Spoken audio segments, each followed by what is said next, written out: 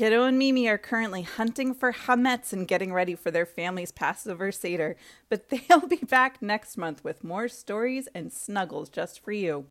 In the meantime, enjoy this very special sneak peek of Beyond the Bookcase's Passover adventure story. Looking for more Passover audio? Check out pjlibrary.org/Passover. Oh, I just wanted things to be absolutely perfect. Humpty Dumpty, we want to help make this the best Seder ever. It really will be okay. Where can you use us? You're so kind. Come with me to the kitchen, everyone.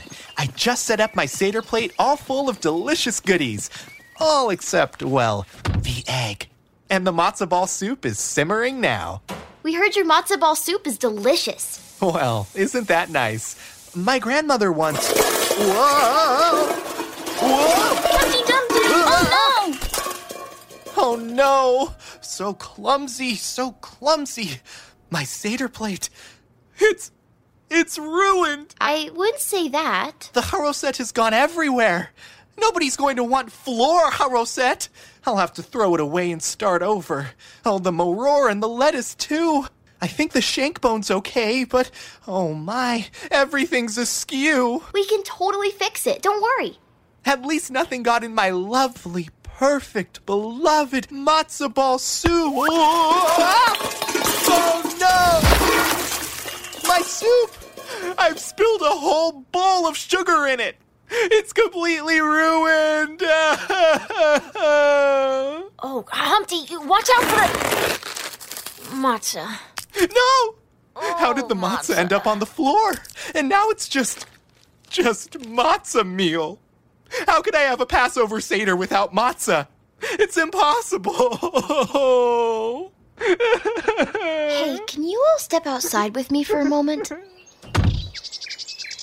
Poor Humpty Dumpty's really stressed out. He wants this to be the best Seder ever, but it's making him even more anxious than usual. But how can we help? I don't know how to make matzo ball soup.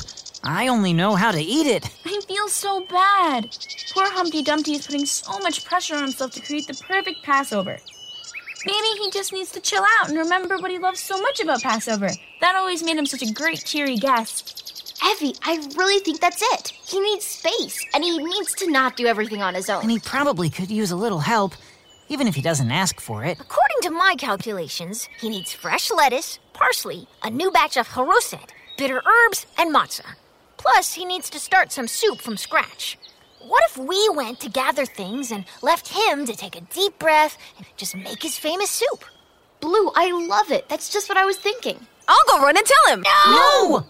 Sorry, Jacob. Maybe let someone in there who might not knock everything else over. No offense. Ha! You're right. I'll go, and you all figure out where we're headed. Okay, I'm thinking maybe Evie and I can head to Snow White's house. She does those definitely not poisoned apples. I bet she'd give us some to make new haroset. That's amazing.